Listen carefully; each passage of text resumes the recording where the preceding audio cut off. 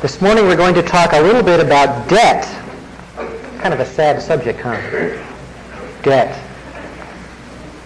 The average American deals with debt regularly. In fact, economists warn that consumer debt is getting up to what they call scary levels, as many people routinely spend more than they take in.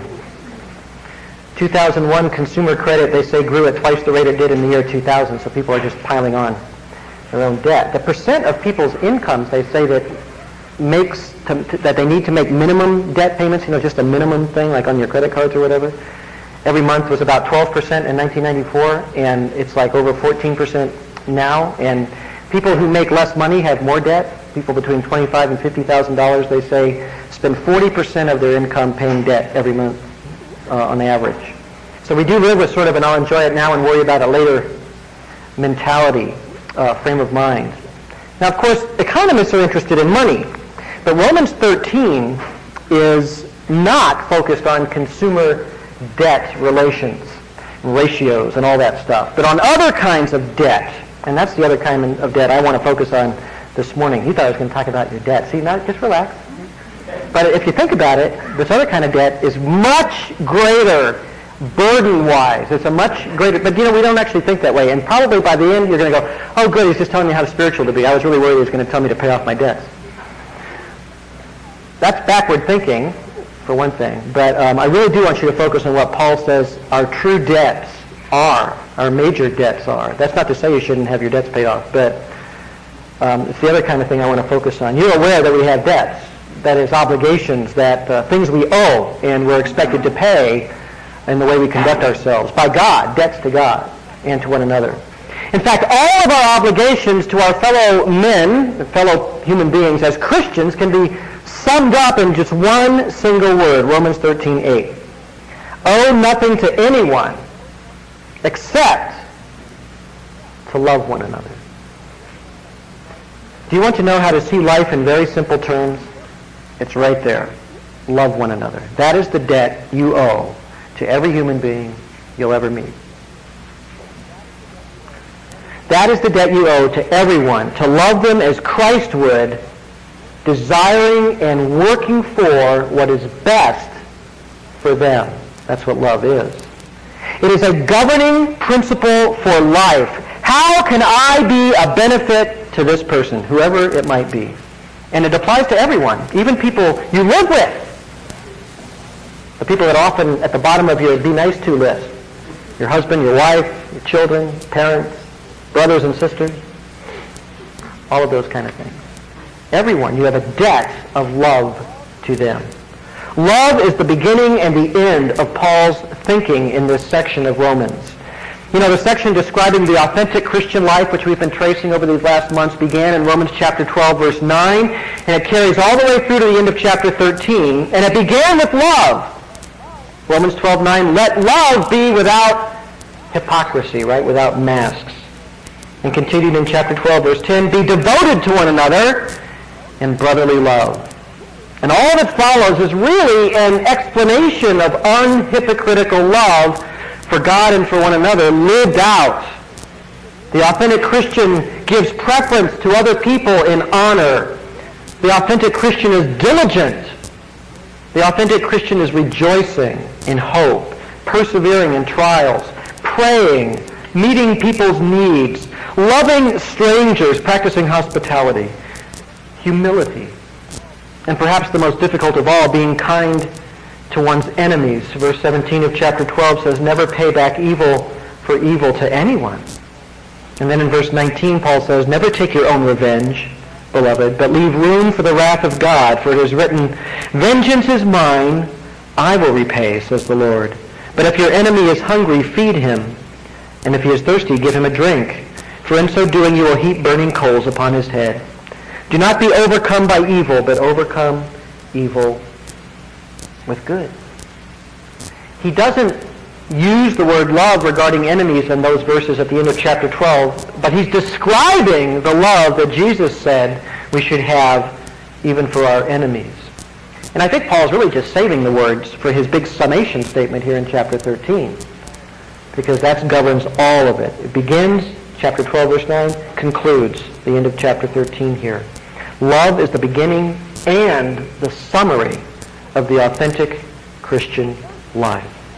So first he covers the place of government in chapter 13 in the Christian's life, an important issue because we must never take revenge. Remember, he says never to take your own revenge and leave room for the wrath of God. Part of that, and part of the ability for us to do that, is to rely on the fact that governments are there to take revenge for us. So we don't take personal vengeance. If there's a criminal level of revenge to be taken where, something criminally has happened to you, then the government can handle that. It's God's instrument of vengeance, it says there in verse 4 of chapter 13. The government is an avenger who brings wrath upon the one who practices evil. That's their job, not your job. Your job is to love your enemies and pray for them and do what's best for them. So first Paul gets that issue out of the way. It's not unimportant. He just explains it out. The Christian simply needs to be in subjection to that divinely ordained government.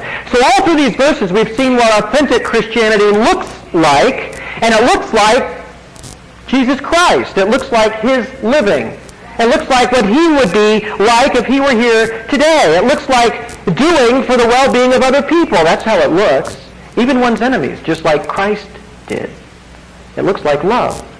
And verse 8 of chapter 13 marks a transition to take all of these specific things and turn them into a universal obligation. That's how he sums it up. At verse 8, we can no longer leave anybody out.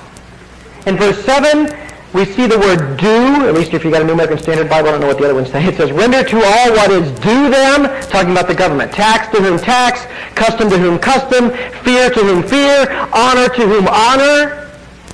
Then in verse 8, following that very narrow focus on government in verse 7, we render what is due to the secular authorities. Then in verse 8, the same Greek word appears, only it's translated O in the New American Standard Bible in verse 8. But now everyone is included, see. He's saying, render what is due, what you owe, in verse 7 to the government. Then in verse 8, owe nothing to anyone. See, now he's broadened it out. Except what? To love one another. Now, in what sense is love a debt? Well, in one way, I think it is simply what God requires of us. It is a debt of obedience to our sovereign. When your sovereign gives you a command, you have an obligation, a debt to obey. Love to all men, even our enemies, seems really difficult. But you know what? It only seems difficult because we are fallen and wicked creatures. That's why it's hard. More concerned with ourselves than with the glory of God. If our passion, 100% of our heart's desire was the glory of God, it would be an easy thing to love our enemies, as it was for Christ. By easy, I don't mean not hard. I mean we could do it, and willingly, and gladly. Were we all that we were created to be, love to all would be natural and joyful, an opportunity to please our Heavenly Father, doing exactly what He wants us to do, which would be enough for us, and it would satisfy us. Sin in us makes doing this possible only with divine aid, because it's so contrary to our natures.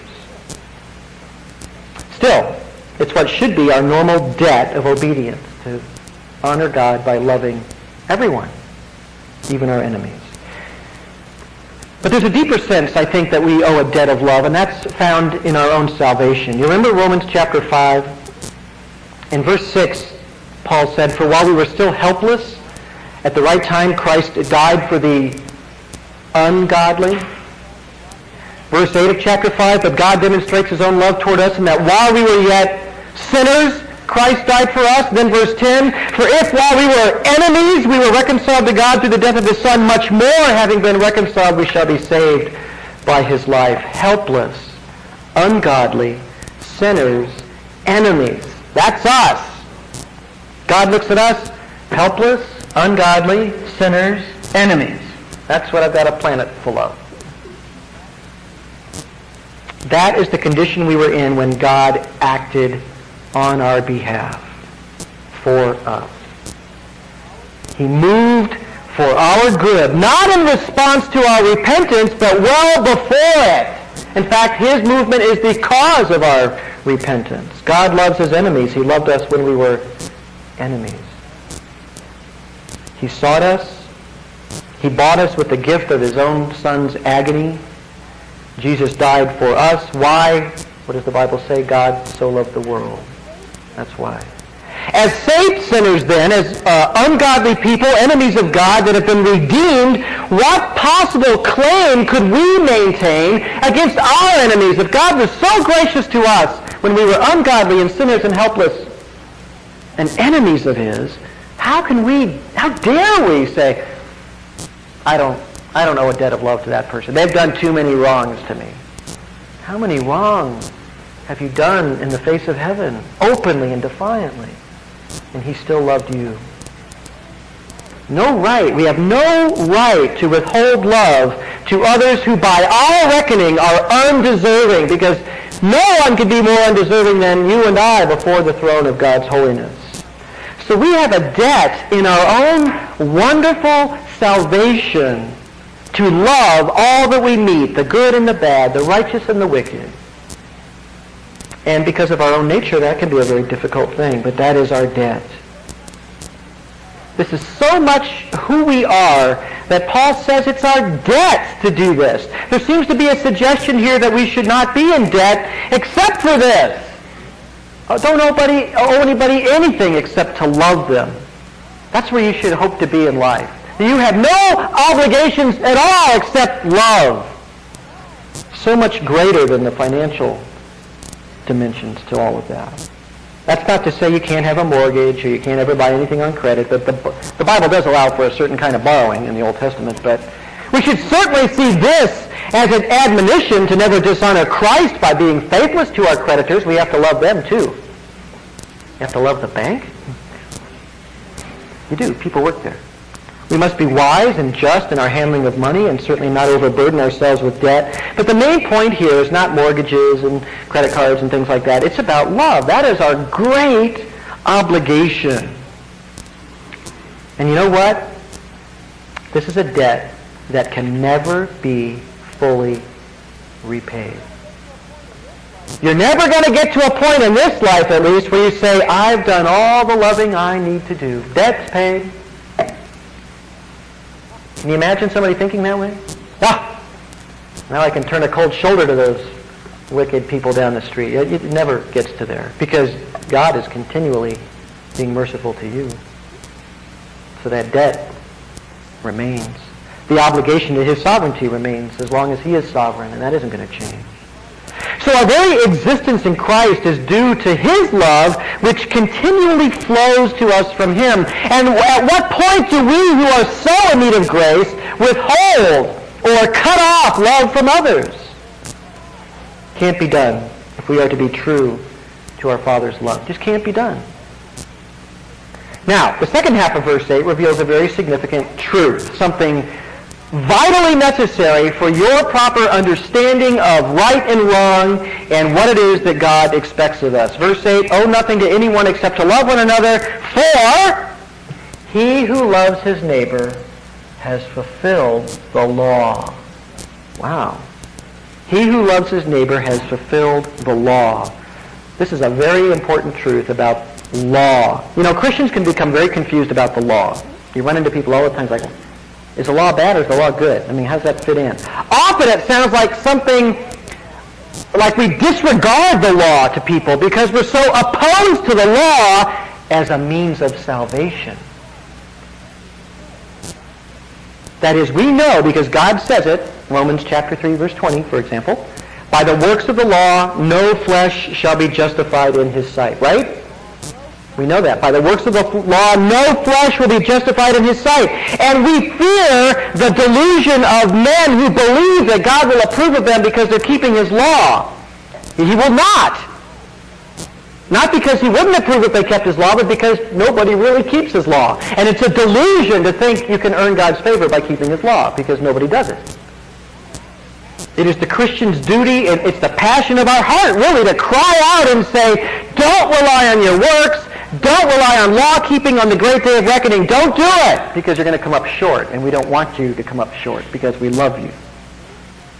By the works of the law, no flesh will be justified in his sight. To some it may sound like we reject the law because we believe God, that in chapter 3, verse 26 of Romans, he says that he is just and the justifier of the one who has faith in Jesus. And the whole argument of chapter 3 and chapter 4 of Romans is that our salvation comes by faith. Grace through faith. Salvation comes by his grace through faith, apart from the works of the law. Apart from it. So we don't like God's law, right? We're against his law. No! Paul would even say, no, make it a never. No, not a chance. We're against human arrogance. We're against self-deception. We're against people thinking that they can achieve salvation by law-keeping, but we're not against God's law. There's nothing wrong with God's law. Romans chapter 7. God's law is holy and righteous and good, Paul says. The fault is entirely ours that we don't keep it. Nothing wrong with the law. But when we do find salvation by God's grace, and when we do put our faith in him and receive his mercy, and when we are born again to a living hope and we understand it all, by faith in Jesus, the Savior of the world, it is at that time that we see the law for what it really is, a beautiful expression of God's holy character. Pure, honest, faithful, true, righteous, holy, and above all, full of love. The law is a description of love. Look at verse 9. For this you shall not commit adultery, you shall not murder, you shall not steal, you shall not covet. And if there is any other commandment, it is summed up in this saying, you shall love your neighbor as yourself. All of the laws forbidding this or commanding that are simply what love is. That's what they are. Now, Paul is focusing here on our relations with other people. You know, the law has two tables. You know, that word tablet and table, they all kind of go together. They talk about the two tables of the law. You know, Moses had two tablets. Ever see Charlton Heston come down from there? Said two tablets.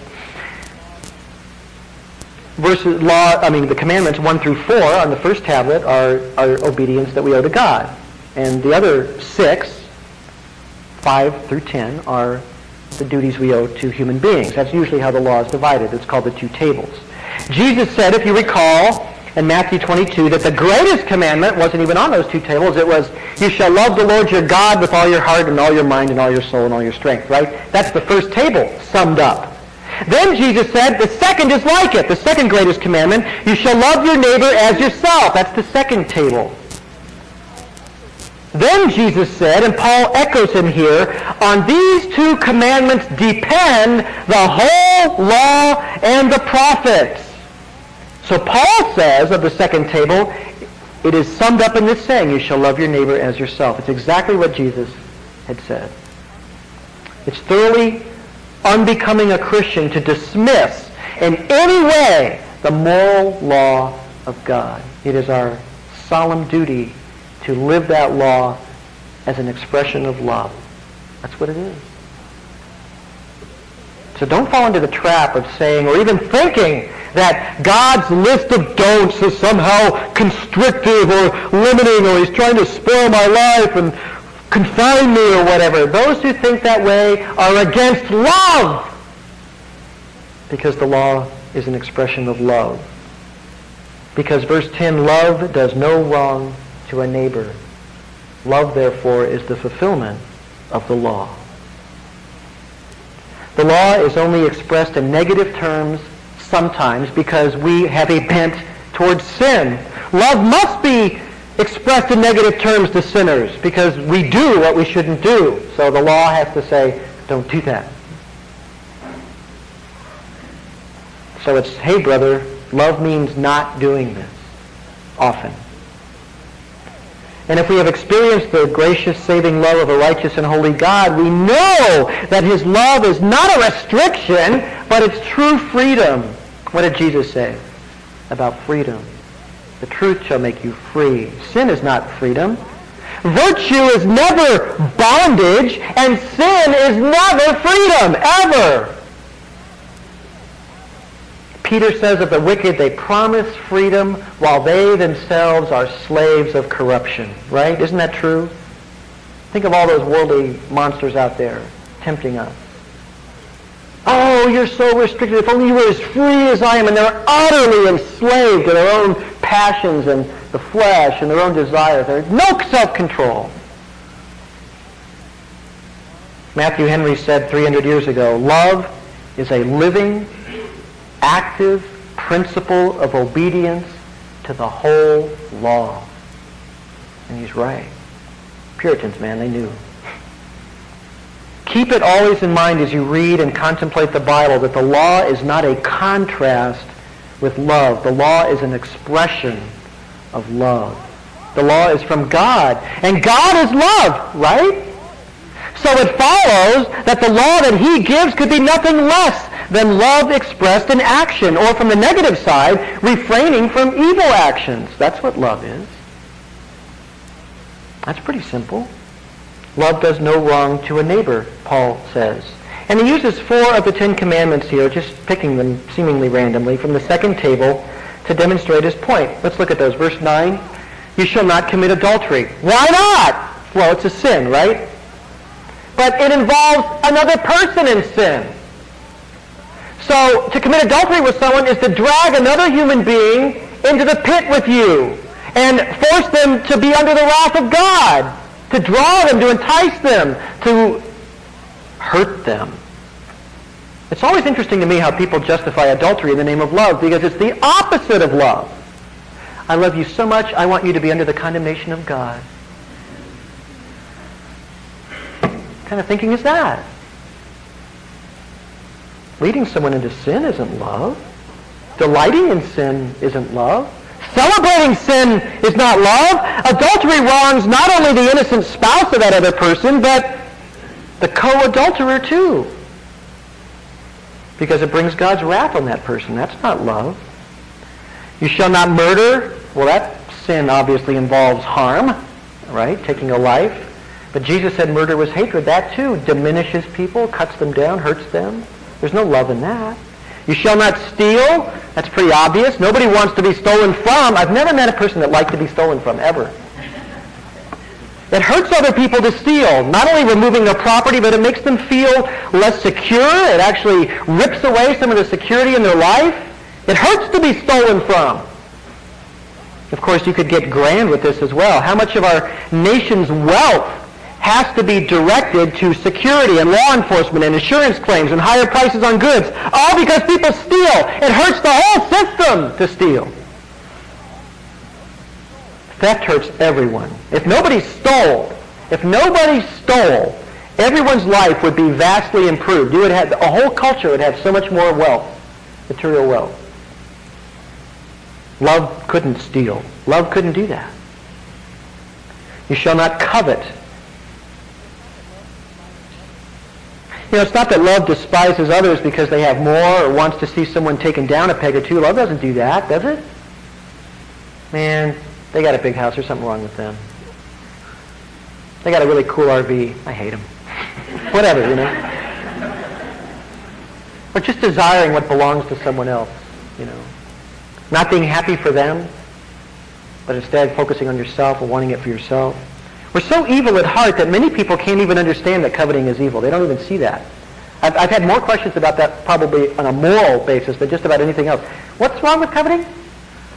You know, I mean, they don't use the word coveting, but I mean, God knows the heart that's behind it. That's what's wrong with it. Coveting is more subtle because it's all internal. It's the 1 Commandment thing that's so internal. It's not a sin expressed. It's a sin that's held in the heart. Coveting what your neighbor has is against your neighbor, not for him. You can't want his stuff and love him. Your focus in the relationship is not his good, but his goods. Those are different things, right? That's not love. The very definition of love is that we seek the good of another, not their goods. Since Romans 13 says we owe love to everyone, there's just not any room there for coveting stuff, because that taints, if not destroys, love. And you know, each of these negative commands, they're all do nots. But at the bottom, they're really all positive commands. Love guards the purity of marriage. Love supports the life of other people. Love respects the property of others. Love rejoices in my neighbor's blessings and doesn't want to have his blessings for myself. If a Christian loves his neighbor as he loves himself, he will take as much care for his neighbor's happiness and goods as his own. He will care for the strength of his neighbor's marriage. He will care for his family as much as your own family. He will care for his neighbor's interests as he does his own interests. That's love. Love your neighbor as yourself is designed. It's a beautifully crafted commandment for sinners. You ever think about it that way? Because that's what it is. Love your neighbor as yourself. Assumption, you love yourself. Fact, you don't love your neighbor as much as you love yourself. You don't love anyone as much as you love yourself. So the goal for sinners is to learn to love others with the same passion we have to take care of ourselves. And you can start at home and branch out from there. That's the great challenge of love. That is love. We all love ourselves. We all put ourselves first in our own ways. Even people that hate themselves love themselves. They really do. I mean, they're all focused on themselves. We all think that way. Make sure we're taken care of. However we define that, we are the center of our world. Love has the same level of care for other people that we have for ourselves. And that is a huge moral step if you can get to that point. If everyone loved their neighbor as they loved themselves, this world would be a moral paradise. Wouldn't it? And it's so rare. It's a testimony to man's sin that it's so rare. I mean, we all talk like it. We all think we do that. But we really don't. It's hard enough to love your spouse as much as you love yourself. And yet that's what the Scripture says. Husbands, love your wives. Cherish your wife as you cherish your own flesh. But a Christian needs to love this way. We are the ones with the resources to do it. And the understanding to start living like this. The other people don't. You can't wait for the world.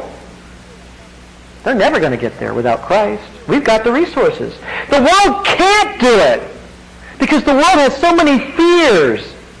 The world fears not making it. The world fears losing the race of life or whatever you want to call it. The world fears letting other people have more fun. They're afraid of that. But we don't have those fears. Why don't we have those fears? Because we win. Have you read Romans 8? Were you guys here for Romans 8? We win! That's the good news. We read it earlier today. We know that God causes all things to work together for good to those who love God, to those who are called according to his purpose, Romans 8:28. And verse 29, for whom he foreknew, he predestined to become conformed to the image of his Son, that he might be the firstborn among many brethren. And whom he predestined, these he called. And those whom he called, he justified. And those whom he justified, these he also glorified. What then shall we say to these things? If God is for us, who is against us? He who did not spare his own Son, but delivered him up for us all, how will he not also with him freely give us all things? We win. The elect win. All things are ours, so we don't make it in this life. So we lose, so others have more fun. Guess what? It's only for a little while that it's like that. The ones who really win are the ones who win forever, not for these 20, 30, 40, 50 years. All of it, one day, poof, it's going to be gone. Who will inherit what remains or what follows? That's what matters. God's people will. My life is half over. There's tons of stuff I haven't done that I want to do. But you know what? If I don't get to do it, who cares? I'm going to be with God, my Father, who says, in my right hand are pleasures forever. So I don't make it to Europe. So I don't get to see Israel. I'm not sure I want to go there now, but... So I don't get to do this or do that or, whatever. If I go, great. But if I don't, it's okay. It's okay. So I'm going to spend the bulk of this life, I'm going to decide, I hope, and live it, to spend the bulk of my life paying off my debt. And I don't mean to IndyMac Bank, My first focus, my obligation should be paying my debt, which is to love everyone. And I meet a lot of people, so my debt is big. And I have a debt to all of them to love them with the love of Christ. It's a huge task. I might not have time to do all that other stuff. That's a big task. Some of them are pretty hard to love, too. But that doesn't change my indebtedness one bit, just because it's hard. It's going to take some effort. That's not the way you lose paying those debts. That's the way you win for Christ. Let's pray. Father, we thank you for being so straightforward with us, for laying on us the debt that Jesus so magnificently exemplified in his own life. A man who perfectly expressed love to everyone he met. A man who paid his debt to you perfectly as you were sovereign over his life. And as a man, he fulfilled every obligation. What an example. Oh, how far short we fall. How much we need his sacrifice. But how much opportunity is there in him to be different, to have our minds renewed, to live consistent with our new birth, our new position, our calling, our justification, to live for others, to love. We thank you in his name we pray. Amen.